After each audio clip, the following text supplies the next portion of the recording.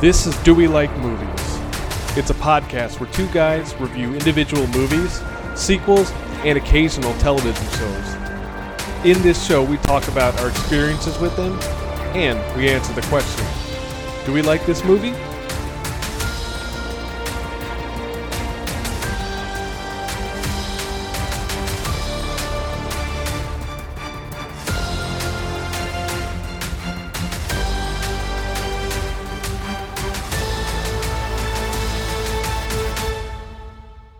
Welcome to Do We Like Movies? I'm your host, Angel. And I am your ancient host, Javi, who has always been here, but kind of not really, and disappears at the most essential times of the timeline's history. I'm Javi. And this week we're talking about Eternals, the brand new Marvel Studios movie that just came out, I think, about a week ago. It's fairly new, yeah. We have our fingers on the pulse of Marvel fandom. Well, we ended up incidentally turning this into some sort of Marvel review month. Not like intentional, but it ended up working out. Yeah, I'm gonna say that I'm glad that we went back to Infinity War last week, and then I'm glad I was able to make my peace with it and realize that I didn't hate it that much, because I've got some thoughts on this movie. All that Infinity War vitriol and hate that was unfounded is now getting transferred to this movie. And I don't know if it's. And I refuse to rewatch this again in 3 years. I'm gonna make you watch it. Shut up! Earlier today, you were talking about we're gonna watch the Amazing Spider-Man in that group chat. Fuck you! I'm gonna make you watch the Eternals. You saying all of this on air is why you're basically putting the nail in your own coffin that we're gonna watch shitty Spider-Man sequels. Nail these. I know it's an audio medium, but pretend that you can see me grab but yeah, right. You're right. Because some dickhead's gonna vote for it. Hey, you guys should review Amazing Spider-Man 2. And I don't care if that's the one I didn't see. I know it's bad. Hence why I didn't see it. Oh, you never saw it? No. Oh, that we are fucking watching Amazing Spider-Man 2. No, the fuck we're not. Yes, we fucking are. I swear to you, we are gonna watch that movie. If we watch that, we have to watch Spider-Man 3, the best Sam Raimi Spider-Man movie. I will argue that Amazing Spider-Man 2 is worse. No, shut up. It is worse because at least Spider-Man 3 had characters that you kind of cared about from Spider-Man 1 and 2. It at least brought back characters that you really have feelings about because you've seen them throughout the previous movies. I didn't care enough about the characters from Amazing Spider-Man to have any sort of emotional attachment to them in Amazing Spider-Man 2, and just the amount of shit they try to shovel into that movie is shocking. It's like when Gwen Stacy dies, you're just like, eh. It's just kind of it's way too little too late in a movie I did not give a shit about. It's 11. All right. So the Eternals. This is a Marvel property that I have absolutely zero engagement with, or just didn't even know it existed until I started seeing trailers for this movie. So this is seriously I hadn't even watched a trailer for this. So this is the first time that I've gone into a Marvel Studios movie completely 100% blind. Were there trailers for the Eternals? I don't remember any. If there was, it just feels like it would have been when Richard Madden was shooting things with his eyeballs. I mean, it was out there, and this movie it's kind of coming and it's coming right on the precipice of Spider-Man No Way Home, which I think nice use of the word precipice, by the way, which is legitimately, to me, as big as anything that they've done in Avengers, and because it's solely focused on Spider-Man, I think I'm gonna enjoy more than any Avengers movie I've seen to this date. Even the ones with Spider-Man. Yeah, because I like Spider-Man and Avengers, But we talk about how much I love those Spider-Man live action movies. The fact that we get to go back to Spider-Man live action, and it's just more of like it's basically a tribute to Spider-Man on film, as opposed to like trying to feel like an Avengers side quest. Let's take a moment and date our podcast by saying this is the day after the last trailer for No Way Home dropped, and collectively cream our pantses with how good that trailer was. Like, I think friend of the show Jose in a group chat was talking about how he was like super hyped and almost like breathtaking from it. Like, that last trailer is no joke, pretty freaking awesome. And the fact that they're tying in everything that's Spider-Man, this is like, at first I thought the multiverse in Marvel was just going to be kind of hokey and dumb and thrown in as an afterthought, but it's like, oh no, they are taking their time to flesh this out, and Spider-Man really is like the lightning rod of it all.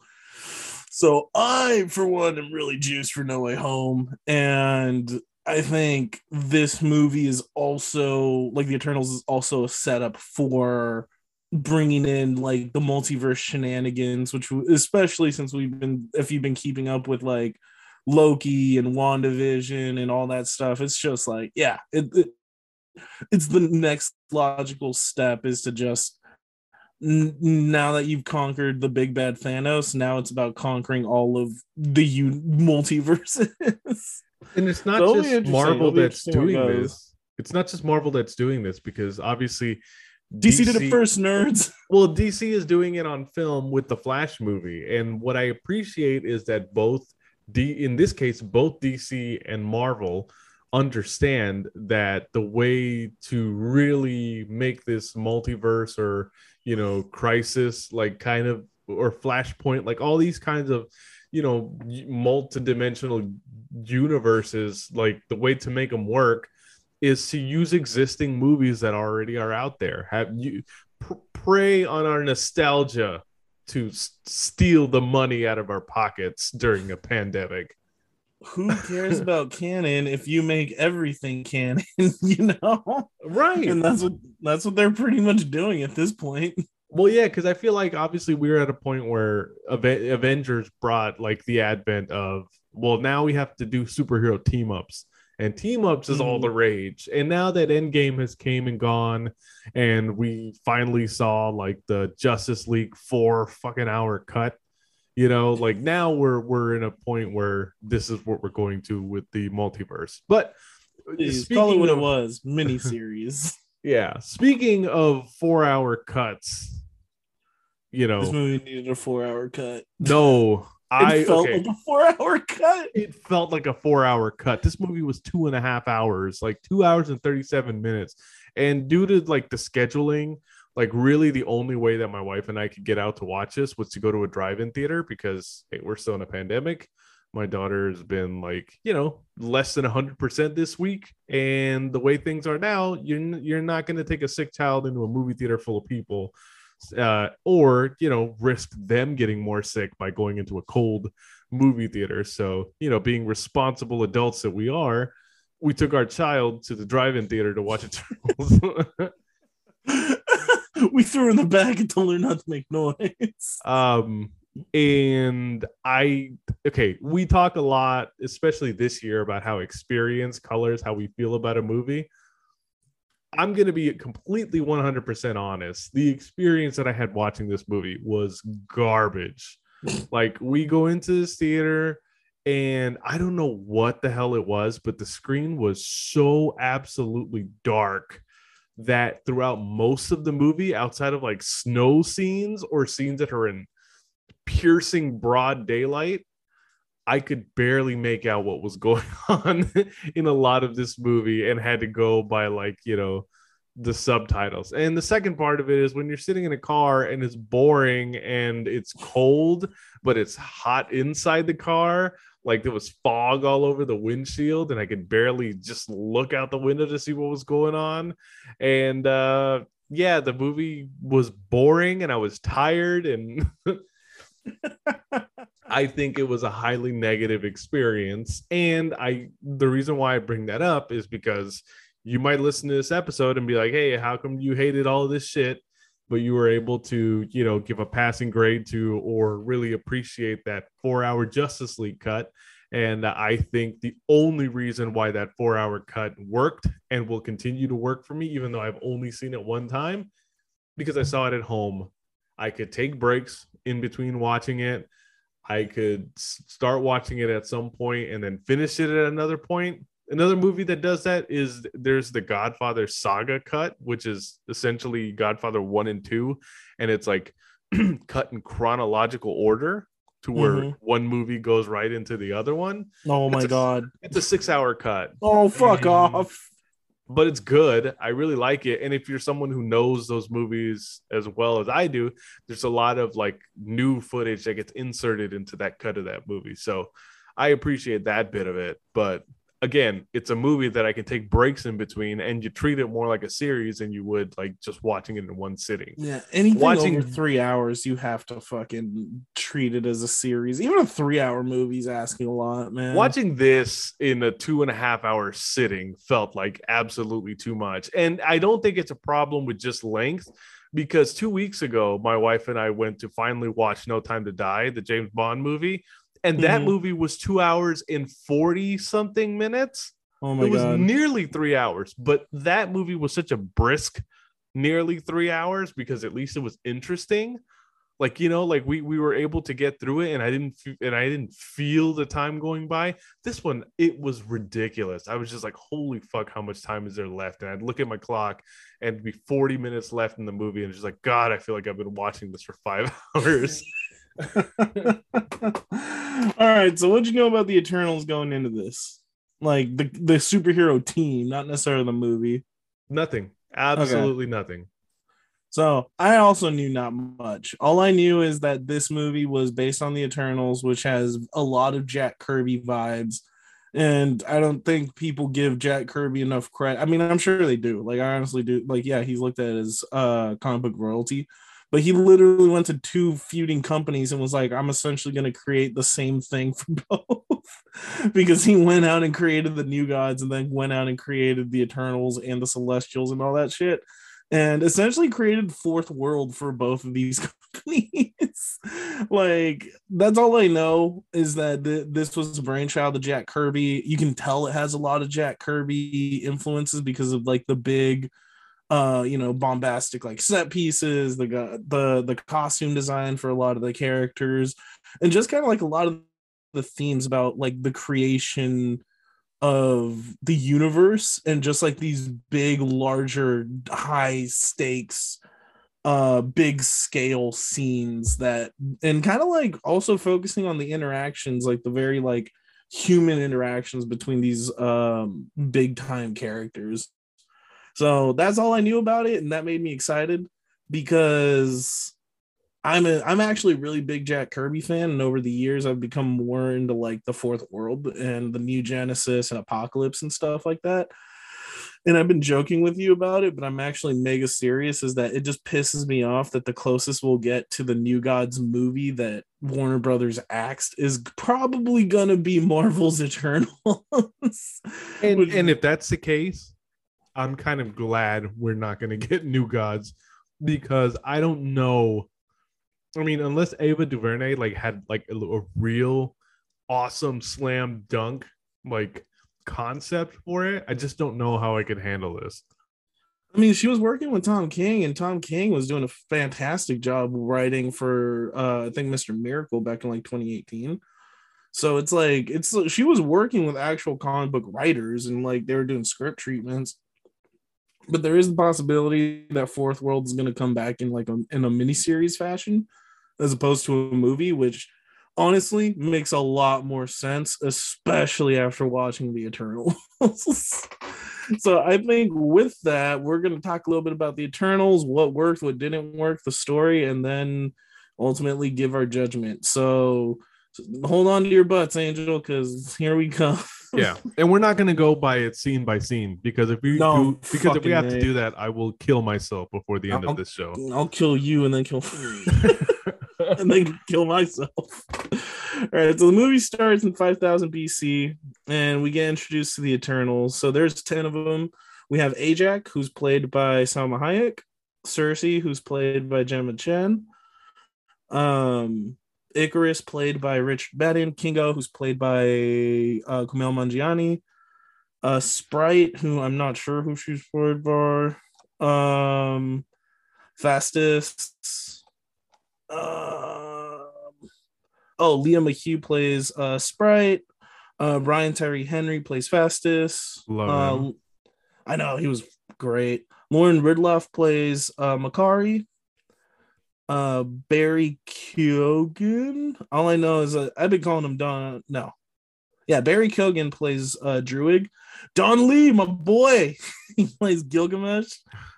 Harish Patel playing your personal favorite, Karun. Yeah. And then who else? Angelina Jolie plays the war goddess Thena.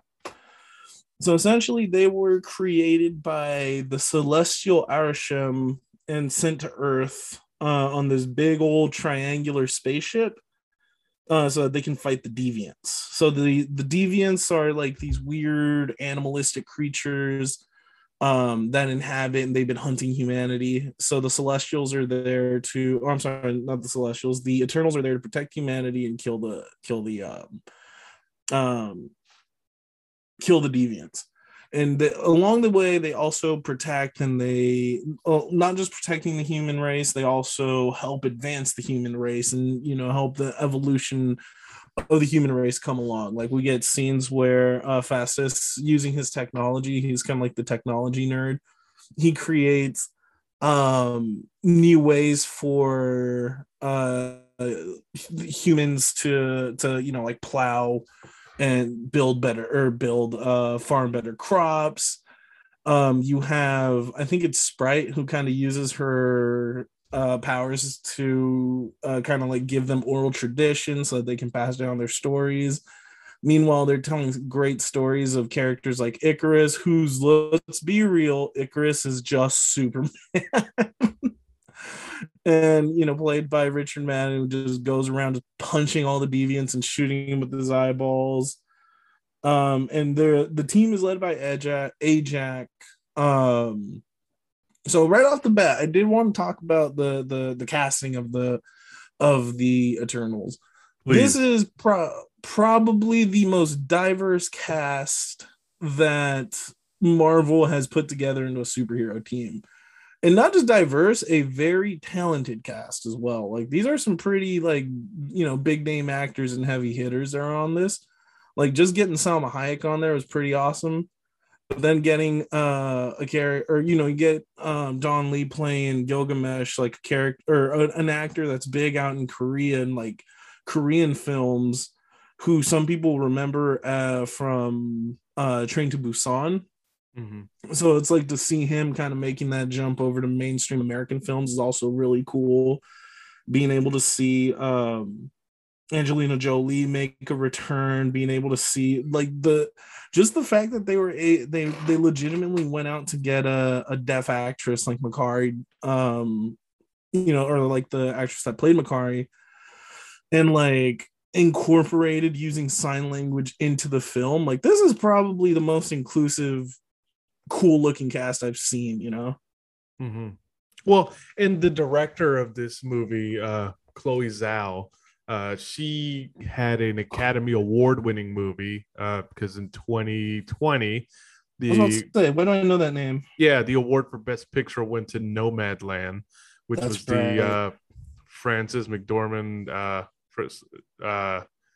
like movie, right, where she had won the Oscar. And, you know, yes, she is a woman of color who was directing a movie, you know, and I know I have to watch Nomadland, but it just annoyed me that we were just gonna do the guess which movie wins the Oscar? Oh, well, it's the one about disenfranchised white people. it's like yeah, that's it. In the pandemic year where people weren't going to movies and a bunch of people were losing jobs and stuff like that, and you know, at the same time we have white nationalist uprising in this country. That's exactly what I want to know. The plight of white people. That is what I'm interested in. Thank you for bringing this fresh perspective to this movie. So, you know, but Damn, again, like, did you eat anything today? Because you're coming with some hot takes, like, oh, that of someone that hasn't eaten dinner or something.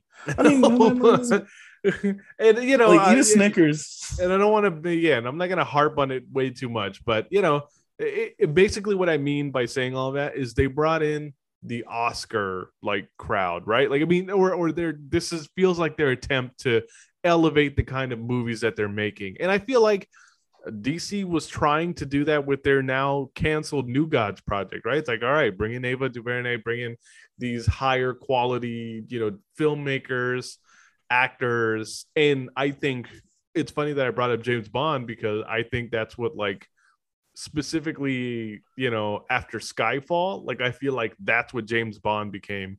It became like angry white people. No. That it's like this is where we bring in all the Oscar actors now, like because that's what this movie does. Eternal brings in a lot of really good, as you said, really good, really solid actors of all different ethnicities and backgrounds, and it's awesome that they're doing that. It's just unfortunate that they bring them in to that this is the film that they end up making, but you know, like I get the desire to do it, and I understand what they were going for here. But one of the biggest problems I have with this movie, and I'll just say it now, like I think where Eternals fails and where a lot of other Marvel stuff wins. So let's say, for example, last week we did Infinity War and we watched it. And I realized how brisk it was and how quickly it went by and how things didn't have to be over-explained. You want to know why they didn't have to be over-explained? Because all the characters that were coming across the screen in this movie had introductions in previous Marvel movies. You had the opportunity to get to know who they were, whether it be a post-credit sequence, whether it be a segment of the movie in the middle. It's just Marvel had they had figured out the recipe for being able to introduce characters in one movie. And once you got to know who they were, that's when we can bring the team up movie together.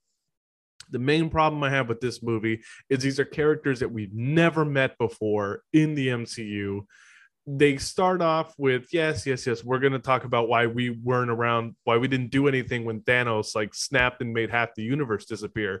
And it's like they acknowledge the fact that it's that they didn't do it for their own reasons, but that's not good enough. That's not good enough for me. It's like the fact that we're not supposed to get involved in all that stuff.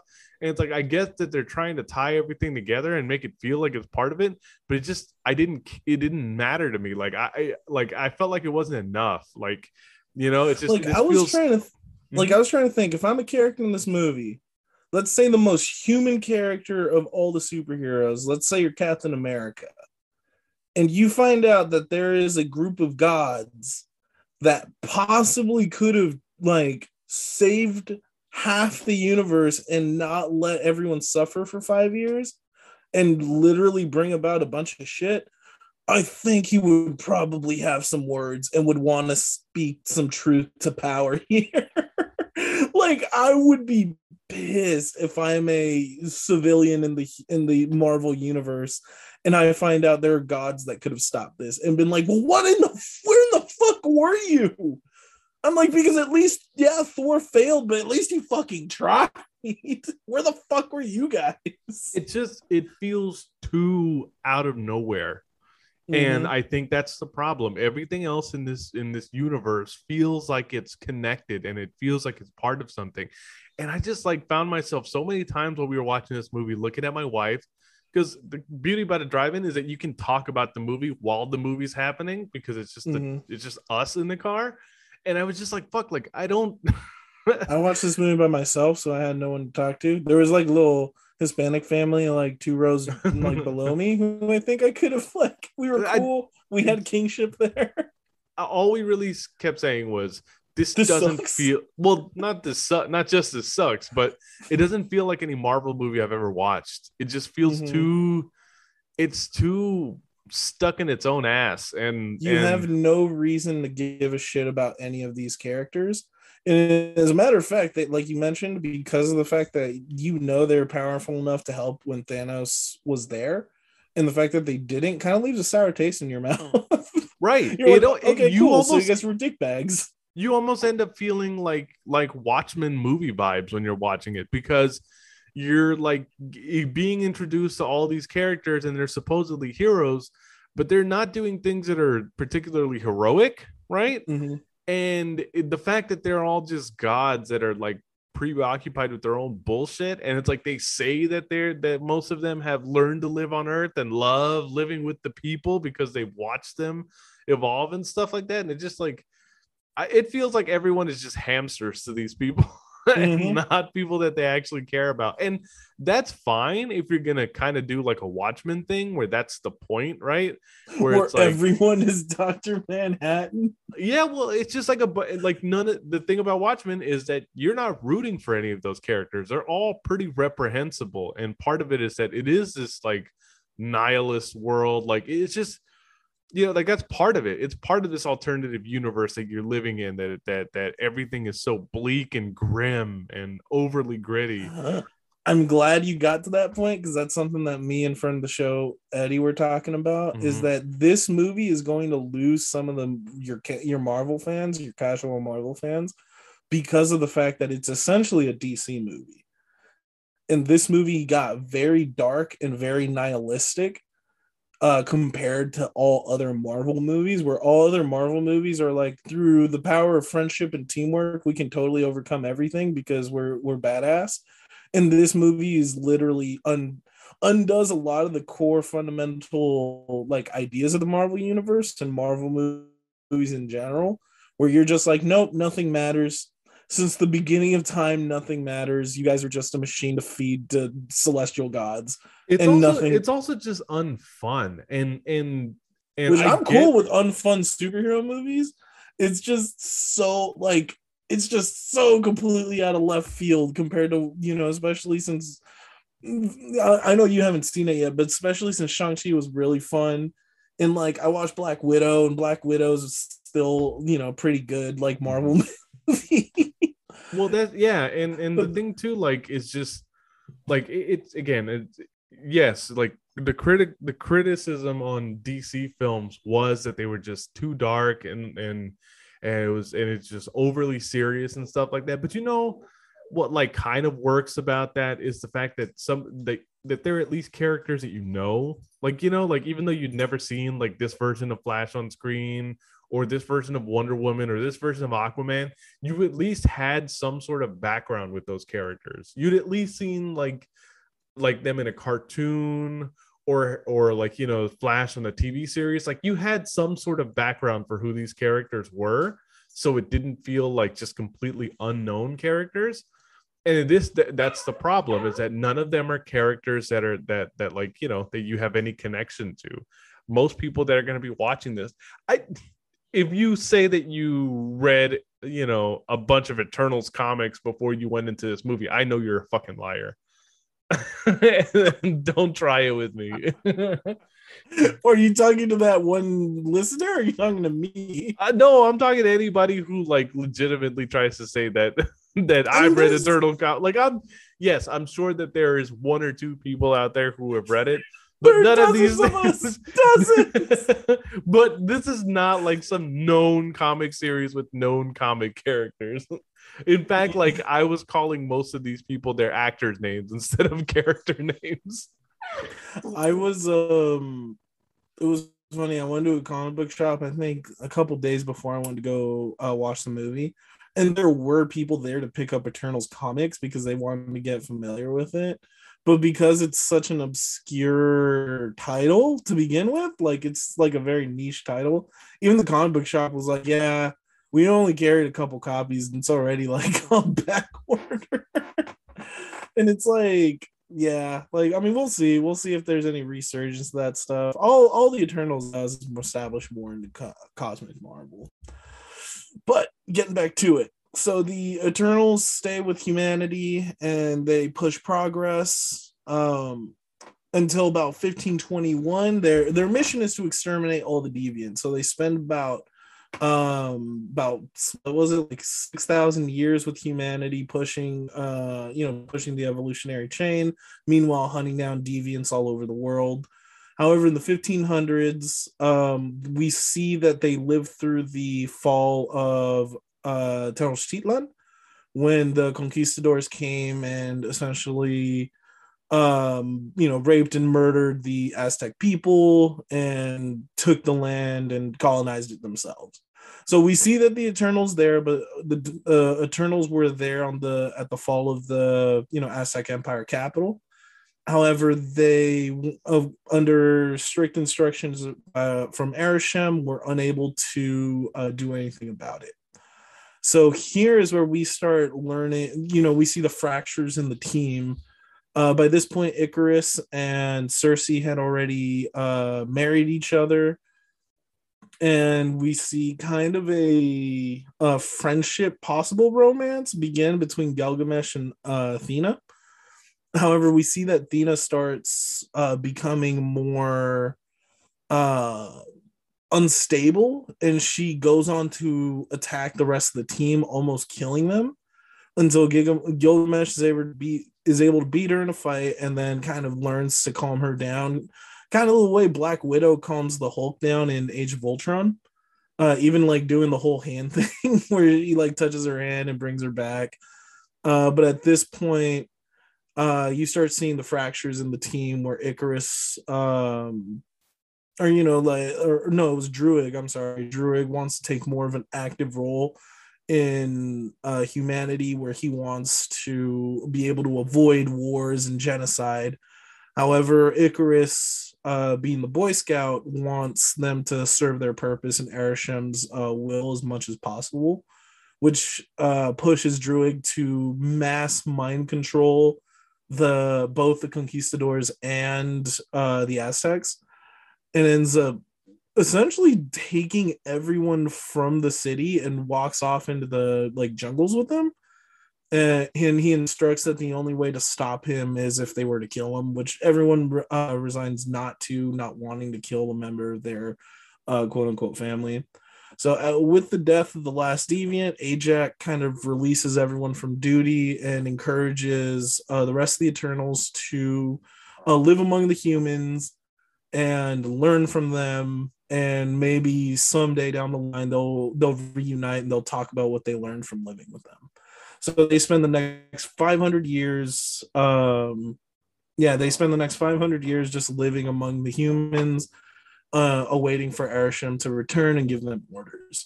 So that takes us to the present day, where we see that Cersei and Sprite are living in London, and that Cersei is in a relationship with Dane Whitman, and they both work at this, I'm assuming a museum is what it looks like.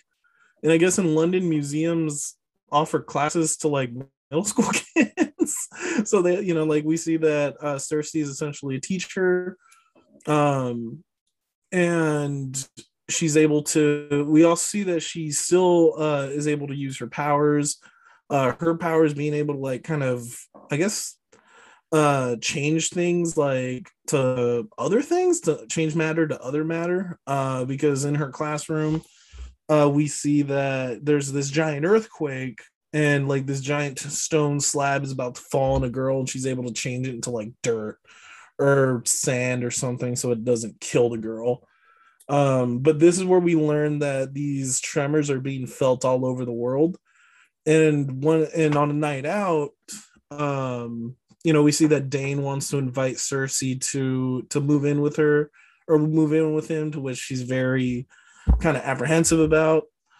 Sprite, in the body of a preteen or a teenager, she urges Cersei to move in, and if she really is in love with Dane, to kind of let herself enjoy the relationship. But before they're able to come up with anything, we see that a deviant has been in the River Thames, and the monster ends up attacking the creature, or attacking the heroes. And as they try to run and get as many people off the city street, Sprite uses her abilities to create clones. And when the monster tries to eat the Eternals, they get saved last minute by good old Ikaris he comes in flying like Superman and just starts blasting them with laser beams. and just starts punching it back into the water, where the creature retreats and escapes. So from there, they realize that they talk about how the deviants have returned, and that's their responsibility to stop them, and that they have to get the team back together. So they go to South Dakota so that they can meet with Ajax to try to find out what's the next step. Once they get to South Dakota, though, they find out that Ajax is already dead, and they assume one of the deviants was responsible for her death. And kind of like more proof of that is that one of the deviant that attacked them after Icarus blasted it with I-beams, it used Ajax's power of healing to kind of repair itself and keep on fighting. I love the way you're describing all of this, because let me be 100% honest with you. I could not follow what the fuck was going on in this movie. Like the fact that you are literally answering all the questions that my wife and I had with each other, like going back and forth with the movie. And I don't know if it was like partly that my daughter was just distracting me while we were trying to watch the movie, or distracting us, or that like I just literally at some point, because I couldn't see and I just like went out to get concessions or something like that. Like I felt like I was missing so much of this movie, like it's just all the time jumping that was going on. Like I was kind of like, I couldn't really see what was going on in much of the movie, but B, I also just was like, okay, like when is this supposed to be? When is this supposed to be? And a lot of it was just my wife and I describing to each other when this is supposed to be. Is this like a flashback, or is this like present day? And that's the part of this that's insanely confusing. And I'm so glad that you're describing all of this right now, because even to me, who I watched this movie for this podcast, you are putting me up on game on what actually happened. And that's the thing to remember, is this, like, we're trying to explain things as chronological as possible, because the movie does jump around a lot. Like everything from Babylon to Tenochtitlan happens, like, I want to say that's like what, a half hour to almost 45 minutes in the movie. Like it's a good amount of time that they spend in the past. So it's, like, just for our, purposes, we're just trying to condense it and keep it, chunked into like more manageable pieces. But this movie does jump around a lot, whether it's in time-wise, just present day, when they go to different locations around the world. And it can get a little annoying to try to keep track of who's where. So anyway, so after they discover Ajax's body, Cersei's able to, or when she goes and kind of pays her respects to Ajax, the gem that is in Ajax's chest comes out and just kind of shoots itself into Cersei, which then bonds her to Arishem. To it, and Arishem begins talking to Cersei, letting her know that it's time. But before she can get any other answers, Sprite and Icarus kind of shake her out, and it's kind of at this point, it's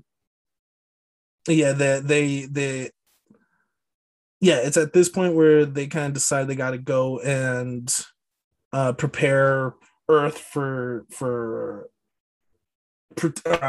sorry, I'm like getting all over the place myself. So it's at this point that they like resign themselves to getting the team back together to be able to stop this one specific deviant who apparently can take their powers and is becoming this apex predator. And here's where, oh god, even like as I read through the Wikipedia, this is where it gets like a little wonky. Because like there's some stuff that happens before they find out about the emergence, but essentially Cersei tries to open more communication with Arishem. I think it's at this point they go down to they go to Australia to meet up with Gilgamesh. Oh no, I'm lying, because they had to go get Kingo out in India, and that's where they were able to pick up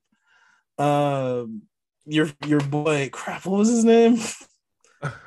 Kingo and Karun, there we go. Karun. I was about to call him Kuran, but I was like, wait a minute, that's absolutely not. Good save there, bud. Karun, and I think I like Karun so much because he literally starts off as like a nothing more than a comedic relief, like assistant. And he actually ends up kind of becoming the avatar for the human perspective. He really does, and he's just like, it's funny because essentially you find out that Kingo has been living among the humans and has become the most successful Bollywood actor in history. And the way he's done it is by playing pretty much a lineage where he's been his own great grandfather, then grandfather, then father, then him. And then he brings in Karun as like his assistant, who is completely already knows about all the Eternals and knows about like their mission to help humanity. So he's like starstruck to see all these heroes. And it's funny because he is a stand-in for the human experience, where he's just like, oh cool, you guys are just talking about the beginning of humanity and the universe. That's kind of cool. And he just like looks at him with such wide-eyed optimism the entire time. But yeah, we find out that that Kingo's been pretty much retelling their old war stories as movies, and that's how, like, I think when they find him there, he's filming what's it called, the story of Icarus, and he's even dressed up as Icarus. He goes, oh yeah, you see the armor I'm wearing? And then you find out he just does a lot of like campy movies and stuff. He offers to fly them out to Australia, and that's where they meet up with Gilgamesh and Thena. Where they find out Gilgamesh has pretty much been like this cook, and he's just been kind of cooking for him and Thena, keeping her calm, having her work on maintaining her memories. Because the big thing is it's a certain type of madness. They give a name to it. I'd missed what it was called, but it's when her eyes glaze over, right? And it's that they're saying she's remembering like lives past, or she's remembering memories from other Eternals out there. So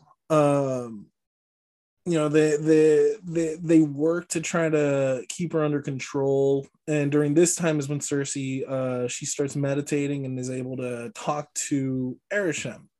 And this is where we and you know what, out. this I'm not gonna lie, this is a section of the movie that feels like shittier X-Men. You know what I mean?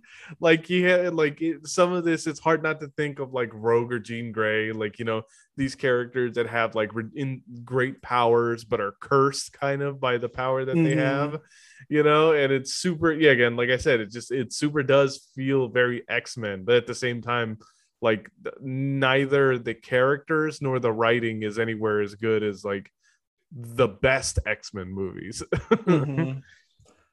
And then so much of this movie's recruitment, like they're recruiting people well into the third act of the film, and I'm just like, why? Well, okay, so this is the thing. It's like you could seriously, if you were serious about making an Eternal series, like, or like the 2-part movie, the recruitment could be one movie.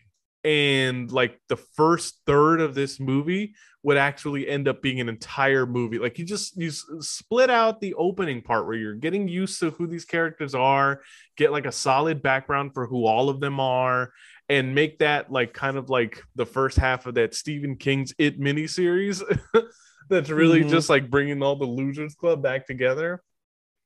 And then make the second part like, the quote unquote climax or actual story of the movie. And I think, again, because it just felt like it was going back and forth between pushing the plot forward to where we were gonna go, like, into the climax of the movie. And as you said, like the fact that you're still recruiting people like well into near the climax of the movie, it just doesn't, it was too confusing. And the movie just wasn't holding my interest enough to be able to to be able to do it that way. Like it just wasn't working for me at all. When I was talking to Eddie about it, we argued that you could split this movie into 3 parts, and you can split it into like a trilogy if you really wanted to. And you can have the first movie be from when they get to Earth to 1500s, when they break apart, when they originally stop the original deviants, right? You can make the next movie when they separate and they live in humanity and what that's like. And you have something that kind of starts bringing them together.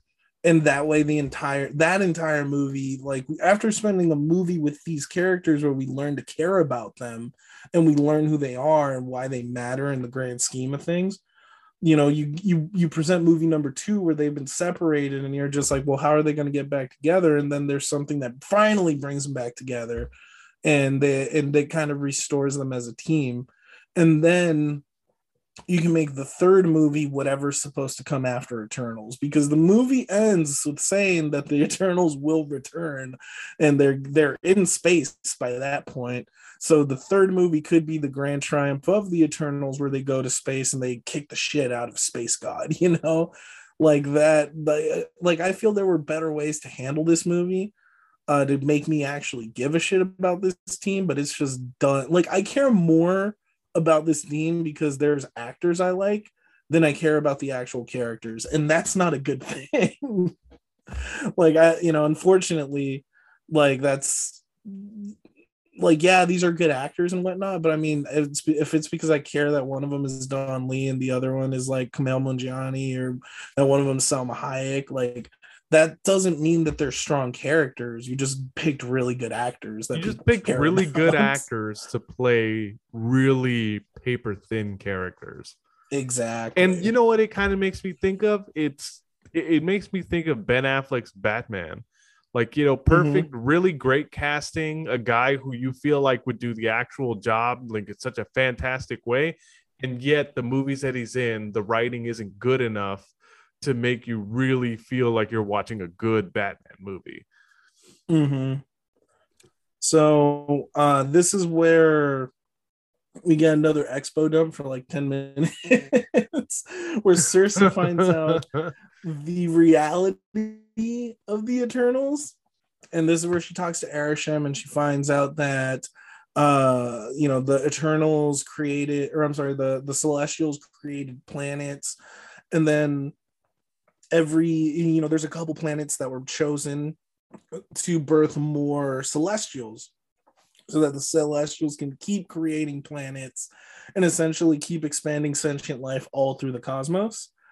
The thing is, when a Celestial is born, it destroys the planet that it was originally on. And the only way to power Celestial essentially to full term is through harnessing the power of sentient life. So when originally they sent out the deviants, started they would kill off all the monsters in order that were already living on these planets so they could push evolution along to bring sentient life around. The problem is that the deviants started killing sentient life.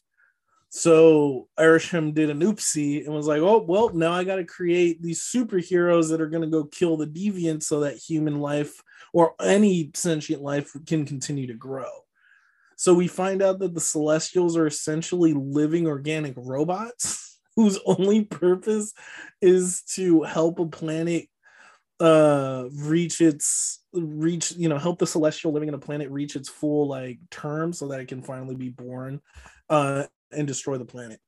The problem here then becomes that since all of them went off and lived among humans, the idea is that they're supposed to care about humanity and don't want that to happen.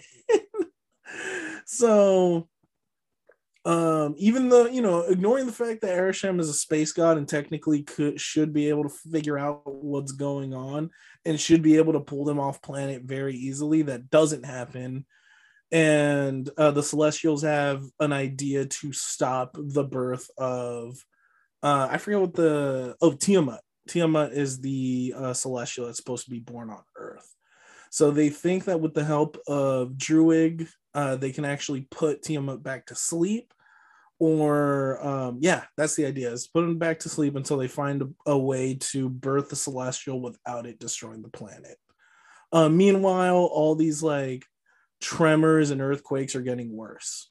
So they go out and what do? They got to go recruit Druig. So this is where they go to, they end up going to, I believe it's the Amazon, where they recruit Druig, or they try to recruit Druig, who kind of refuses at first. However, they end up getting attacked by the deviant Crow, who's the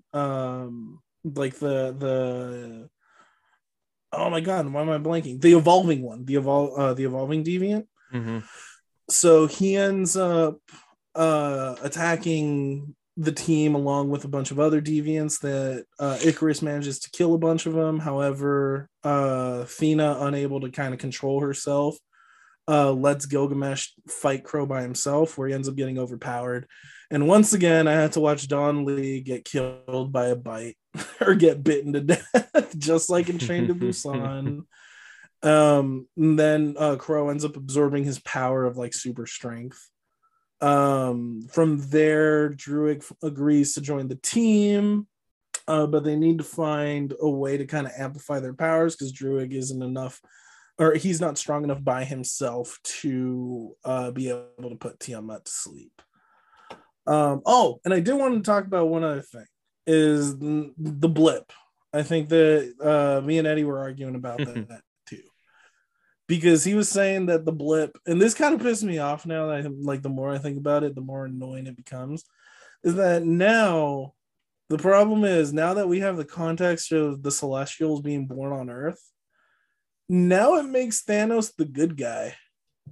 And I don't know how to feel about that, because I thought Thanos in retrospect was such a crappy villain. Because if you think about it, he reduces the universe's population by half. It essentially cucks the Celestials, right? Because it's like now. Oh, is it because I use the term cuck? But yeah, like it screws the Celestials, because now there's less like sentient life that they can draw from, which now inadvertently means that Thanos was right. And it's like, but he wasn't. He's still a dumb piece of shit. Yeah, his plan is still stupid. It doesn't make it any less stupid, but his stupidity inadvertently keeps the world from ending. Yeah. Or at the very least, it just pushes the end times a little bit further. Like, it just kicks the can a little bit down the road.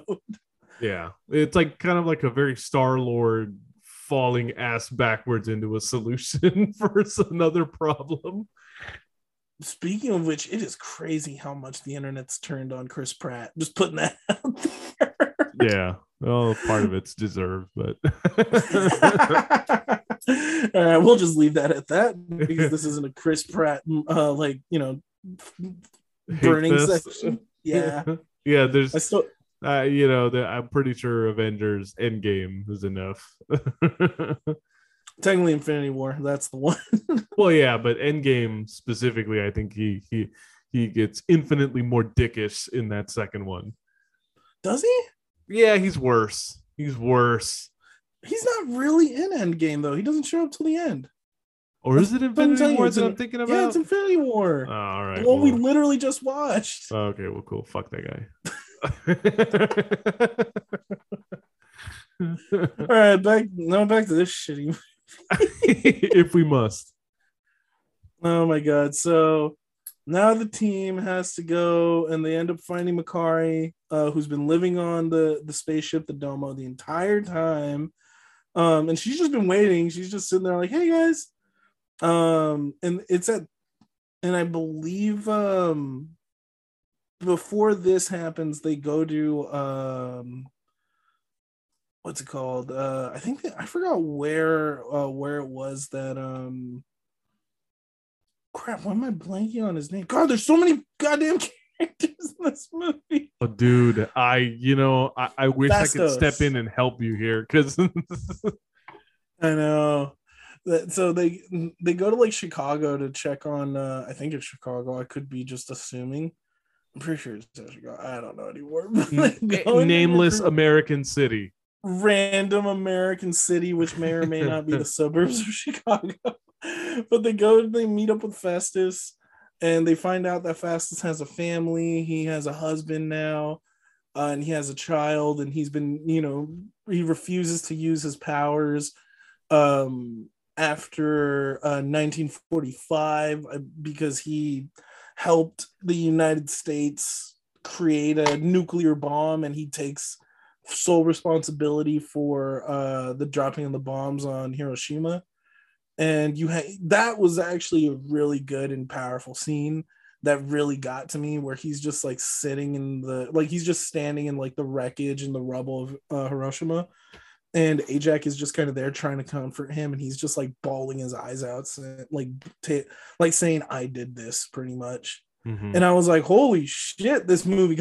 I'm like, "This is not your mama's Marvel." Well, if this movie did more of this stuff, but maybe reduce the amount of characters that you had to like deal with, or just reduce the amount of bullshit you had to put up with, it's like if you could focus more on some of these like really good moments, like I feel like it'd just be much more interesting.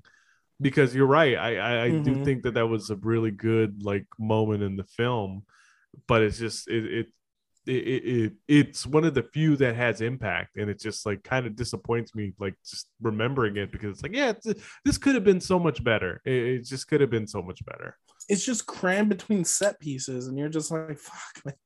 Yeah. So it's like at this point, Cersei and Icarus are able to convince Festus to join. He gets on the ship, and he comes up with the idea of using the Unimind, which is using bands created from the kind of like the orb in Cersei's chest. They aim to use that to connect everyone, use everyone's powers to essentially supercharge Druig so that he can put Tiamat to sleep. However, it's at this point where Icarus admits to always knowing the truth about the Eternals, and we find out that he's actually still devoted to Arishem and Arishem's like mission. And he also reveals through a flashback that he was the one that got Ajax killed after he took her to the Alaskan wilderness, where he showed that the deviants were still alive. And we see that he threw Ajax to the deviants, where she was killed by Crow and had her powers taken.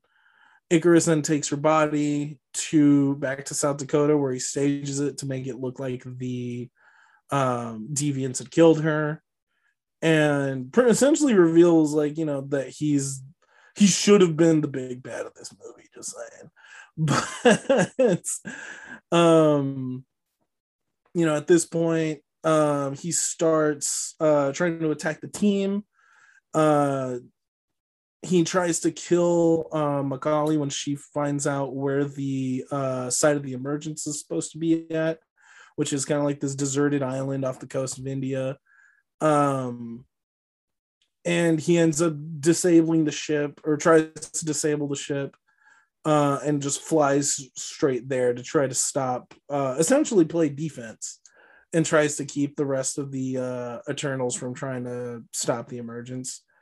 And I believe Sprite ends up going with him to kind of stop everything. So when they get there, big old superhero fight ensues. Not going to go through it completely, but Crow then shows up to try to stop. What we do get to see that I did think was really cool was we got to see a lot of Festus's gadgets, and we got to see that even though he's the nerd of the group, he has a lot of really cool tools. And I really did like seeing like the visuals on his technology, like while he was fighting Icarus. We get to see Thena ends up killing Crow after she fake sacrificing herself to kind of like as an honor to Gilgamesh. She ends up slicing his head off, looks really cool. And then we get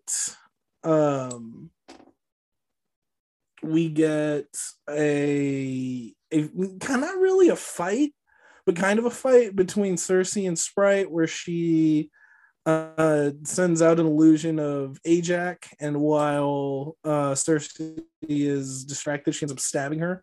And as she's about to die, or while she's gloating, Druig just grabs a rock and like smashes it on her head. Yeah. And I was like, all right, cool, I guess. And then at this point, they tried to join the Unimind, but are unable to get enough power to kind of get the to get Druig to put Arishem or put Tiamat to sleep. So essentially, I think it's at that point that Cersei like tries to freeze Tiamat. Like she ends up using the Celestials, the Eternals, like combined energy. And before Icarus can like stop her because he can't bring himself to kill his wife, he just kind of cries and lets her use his power. And she manages to turn Tiamat's body, because you see like his hand. It's actually really cool visuals where you see like the hands start coming out of the water and you see the head start coming out. But she ends up turning it to stone, killing him and like keeping him in encased in stone. Encased in stone, and like making him a part of the planet essentially. Yeah. Very Moana of them. Really, believe it or not, I've actually never seen Moana, so that's pretty rad. I recommend that way more than this shit. So in a very Superman Breaking Bad move, Icarus, ashamed for what he's done and for almost killing his family, flies into the sun and I guess just kind of fucks off. I swear, when I kept hearing the name Icarus over and over in this movie, I was like, are they gonna do a fucking Icarus flies into the sun joke at some point? Well, the joke was that Sprite told the story of Icarus's wings melting as a joke, and the Greeks just ran with it. I remember that being a line in the movie. But essentially, this is something Superman has done in the past, where he just like flies into the sun and he's just like, I'm gonna chill here until I'm done being sad. So I'm left to assume either he died or he's just chilling in the sun in like a meditative state. So Athena, Druig, and Makari end up leaving in the ship, and then Cersei, Phastos, and Kingo stay on Earth. We find out that Cersei apparently still has a lot of the celestial power, and ends up using it to turn Sprite human so that she can finally grow and learn what it's like to be not a child for once in her life. And so she goes back, everyone goes back to life as normal. She ends up talking to Dane, also known as Jon Snow, but she talks to Dane Whitman and starts catching him up on everything they've been through. And he's actually able to take it all in stride. And to which he tries to tell her that he found out something about his own family past. And that before he can really kind of say anything, Arishem's giant fucking face like shows up in the sky, and he ends up kidnapping the Celestials left on Earth and tells them that he considers what they did treason, and that there better be good reason for them to kill a Celestial for this planet, and that he'll make his judgment by looking at their memories. And he ends up taking the Celestials and going back into space. And roll credits. That's the movie, except for our two end credit scenes, where one of them reveals that Dane Whitman is actually in possession of the Ebony Blade, and that it comes from a long line of what you're essentially setting up for him to become the Black Knight. And if you believe my roommate, it sounds like the person that talks to him is Blade or Mahershala Ali at the end of that scene, because, you know, he opens a box and he speaks the incantation on the box, and suddenly, like, you know, there's ooky spooky energy coursing through, and then something to the effect of, "You sure you want to use that?" So, you know, there could be a cool crossover between Blade and Black Knight in the future. But the second scene being more important to Cosmic Marvel and kind of things that are going to go on in space, as far as like the space opera part, is that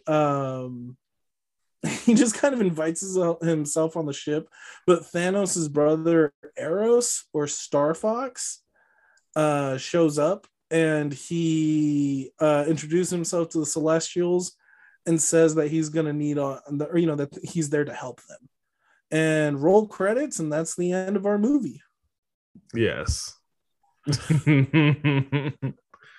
Yep, that was definitely a thing, honestly. Hey, it's a thing that I watched on a screen somewhere that I could barely see. It was 2.5 hours of something, that's for sure. All right. I'm pretty sure that we have both made our thoughts abundantly clear on this. But, Javi, did you like Marvel's Eternals?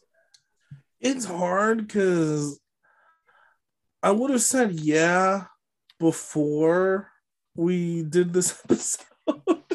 Like, I've been telling people, it's a very mess story for a Marvel movie, and the only thing that really saves it for me is the cast. I think the casting choices were fantastic. And I think the cast is probably one of the strongest movies since Avengers 1, maybe. Are you interested in coming back to this world if they do a sequel? Like, do you have any interest in coming back to this? I'll give it a shot just because I like space Marvel.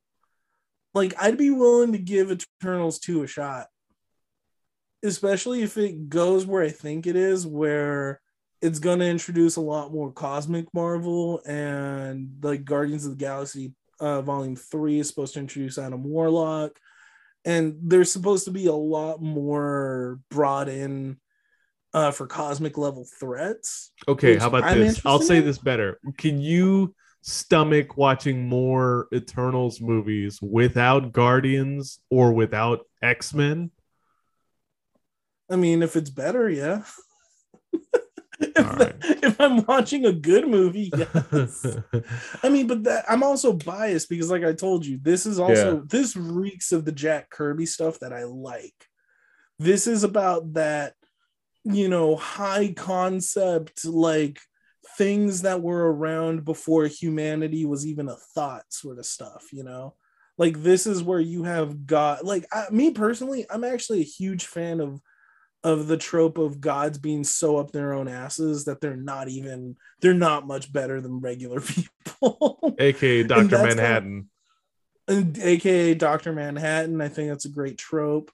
Or I think I've told you about it, which I think you would really like, is Mr. Miracle, the 2018 Tom King one, because that's very much about that. It's about how this new god is trying to balance being the commander of the New Genesis army while trying to be a father to a newborn son, and how he's like trying to balance those two lives, where he's like, oh, I got to go take Jacob to a play date on Tuesday, but I'm also supposed to kill Calabac on Wednesday. What am I supposed to do? Like it has concepts like that, and that type of shit's really cool. It's really goofy, but it does like give you a lot to play with these characters. I just think this movie was trying to do way too much in the 2.5 hours. And like I told you, I don't know how a 2.5 hour movie still feels rushed. Mm-hmm. Because it feels like there's certain points where everyone is just trying to recruit, and then like 20 minutes of nothing. And I'm just like, why? Yeah. You know what it probably felt more like? It's kind of stinks of certain parts of it stink of 2017 Justice League. Yeah. Where it's like recruiting and shit is missing, so it's just flying by. But at the same time, it's just like, it's kind of dumb, and there's just like not too much stuff to basically have you interested in this. I mean, I'll watch Eternals too. I didn't like Eternals, but I'll still give it a shot. Pretty much. All right. What about you? Even though I didn't like it, and I'm also gonna kind of put a caveat there, kind of like when we talk about these movies that come out on HBO Max or Peacock or any of these streaming services that we've been watching. If this movie came to Disney Plus and I was watching it at home on Disney Plus, and I took breaks while I was watching it at home, my opinion might be different. I might not be as overwhelmingly negative on this as I am, but I think my maturity now compared to year one, where all I did was just Duke all over Infinity War every moment I got. I don't just want to say that anyone who found enjoyment in this is stupid, but I don't think it. But I have a friend that I follow on Twitter who basically said, Eternals was great, and if you didn't get it, you're a nerd. And I was just like, man, I must be a fucking geek because I sure as fuck didn't understand it. Oh no, I get it. It's just bad. Yeah, and it's just I'm just not into it. And it's who knows? Maybe if they do come back with this again, maybe. But if we're gonna get into cosmic Marvel and space Marvel and stuff like that, I'm way more interested in us getting space Marvel, space MCU X-Men, or space MCU Fantastic Four. I think we need to stop wasting time with these characters and either put them as side characters in like if we take some of these characters and put them in side characters in another team up movie with another team of people that are more interesting. So let's say we get MCU Fantastic Four, they get their own movie at first, and then we get the second MCU Fantastic Four, and then we're getting some of these characters that are more cosmic and space Marvel. That feels a million times more interesting. And then you can also do all the shit with Guardians and everything, because there are parts of this where it does feel this does feel like the same space universe as Guardians, because Guardians is such it basically expanded the universe, the literal universe, and made it so big that it's just I can deal with that. But it's just, again, as you said, really hit the nail on the head. It both feels really slow and drags, and at the same time feels really rushed and incomplete. And there's just not enough in it that's keeping me interested. And I'm very much looking forward to the possibility of next week's movie, because I know that we kind of went back and forth about it. But I have a good idea of where it is I want to go for the next Marvel movie, even though I think we're letting listeners choose. Yeah, but I'm pretty sure I know what our listeners are going to vote on. Once we put that, I'll tell you offline. Oh, you fuck! I'm not putting ideas in any of our listeners' heads, but I'm pretty sure I know. God, if they pick Howard the Duck, I'm fighting all. It's Cosmic Marvel. You know what? I'm not fucking lying. I want my Howard the Duck MCU. I'm someone who's less interested in the fucking awesome characters that everyone cares about, and I'm more into let's get all the bullshit characters that nobody likes. And I know that people love Howard the Duck, and Howard the Duck is ripe for something that's really funny and good at the same time.